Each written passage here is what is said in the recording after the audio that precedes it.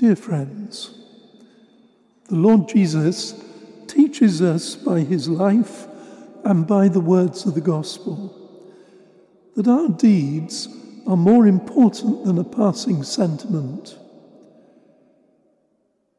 Our actions speak louder than words. So this evening, as we approach the Lord Jesus at the altar, we give thanks to God for his works of grace during these last 3 months. As we gather virtually this evening, on behalf of the Church in East Anglia, I would like to thank all those who have responded to God's call to love each other with a profound respect. Each one of you has responded generously to those in need by dutiful service and humble sacrifice. To all nurses, doctors, clinical professionals, care workers, and all those who perform essential tasks for our hospitals, care homes, hospices, and shelters to care for the victims of the pandemic, thank you. To all voluntary workers who care for those in need, often hidden and without recompense, to those who have worked tirelessly to help alleviate the practical, psychological and spiritual needs of the lonely, the isolated and the forgotten, thank you. To all the volunteer workers in our parishes who have helped and served the marginalised and those in most need, the clergy and chaplaincy workers, funeral directors, and those who work for those who have died, for their care and service for the dead, and all those who grieve. Thank you. Above all, at this holy sacrifice of the Mass, the supreme act of thanksgiving goes to God, who is the creator of all things, and who loves everything that he has created. And as we offer this holy sacrifice, the entire Church of God in heaven and earth presents each one of you to Almighty God, you who are children of his love. We thank him for the gift of you, and we ask him to fill you with the graces of perseverance, consolation, and courage. We ask him to strengthen within you the virtues of faith, hope, and charity. For you have responded to the call of the Apostle. Rejoice with those who rejoice, and be sad with those in sorrow. It can be very easy in time of profound collective trauma to get stuck in a rut, to become overwhelmed and disorientated by pain, confusion, and the apparent need to solve all the world's problems at once. We can forget too easily that God is the one who is in charge of everything. And even though we are his beloved children, we are not ourselves almighty. When we build or rebuild ourselves, our society, our institutions, entirely upon human achievement and upon human power, the building is quickly knocked down by the storms and the waves when they come. And these storms come to every single age in human history. We're no different in what we face than our ancestors. And trials will come also to future generations. But the land moves beneath our feet now because we've been building our house on sand. The house sinks, not because human achievement and power are useless, because we human beings are simply unable to carry the world, its sufferings, its past and current sins, upon our weak shoulders. Only Jesus Christ, the man who is God, can do that.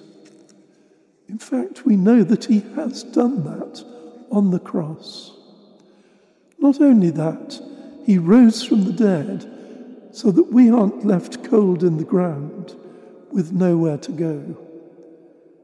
And this is true as much in our own unique life stories as it is for wider society.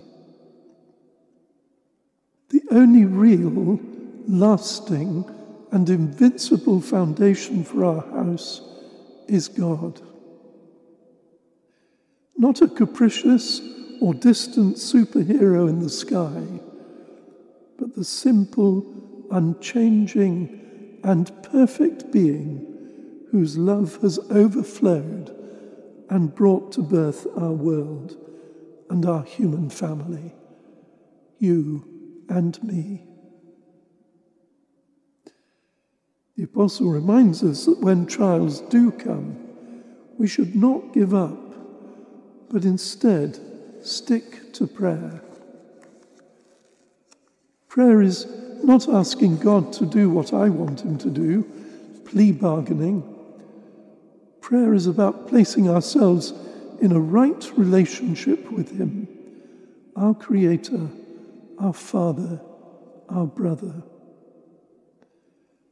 Prayer to God, speaking with God, can never be a last resort. It's part of that firm foundation. Because in speaking with God, in making friends with him, we allow his grace to build up those wonderful virtues of faith, hope, and love within us. Faith gives us the confidence and conviction that God means what he says when he makes promises, because the Lord teaches with authority. Hope anchors us in the content of what he has promised us. That is, ultimately, eternal joy. If you have hope, this will make you cheerful, because we can never be paralyzed by the fear of death. Love moves us always to see what is good at a deep level, treating everyone with equal kindness. And it bears fruit in goodness, generosity, humility, and worship of the ultimate good, God himself. These are firm foundations, the only foundations that really matter in our individual lives and for our human civilization. And they matter not only to religious people, but also to believers. For religion, humanity responding to the reality of God is not an amusement arcade, not an optional extra, an eccentric hobby of the few. In our Christian language, faith, hope, and love, and the exercise of these grace-filled virtues are the yeast which raises society up and stops it from sinking. The world is not over yet, though our circumstances have changed in so many ways. But it happens all the time. The human story can never be static. For many of our dear family and friends, this world has ended. We entrust all the dead to the love of God, whose heart was pierced on the cross with a lance, that we might shelter in his loving warmth. Our family and friends who have died are no longer with us, but this world is not all that there is. They've now entered into eternal life with God, where we too hope to follow in his own good time. So we pray that those who mourn the dead might be comforted by God's promises and by the love of those around them. Dear friends, may the Lord God give you peace. May he heal your wounds and support you on the only worthwhile foundation, his beloved Son, our Lord Jesus Christ. Amen.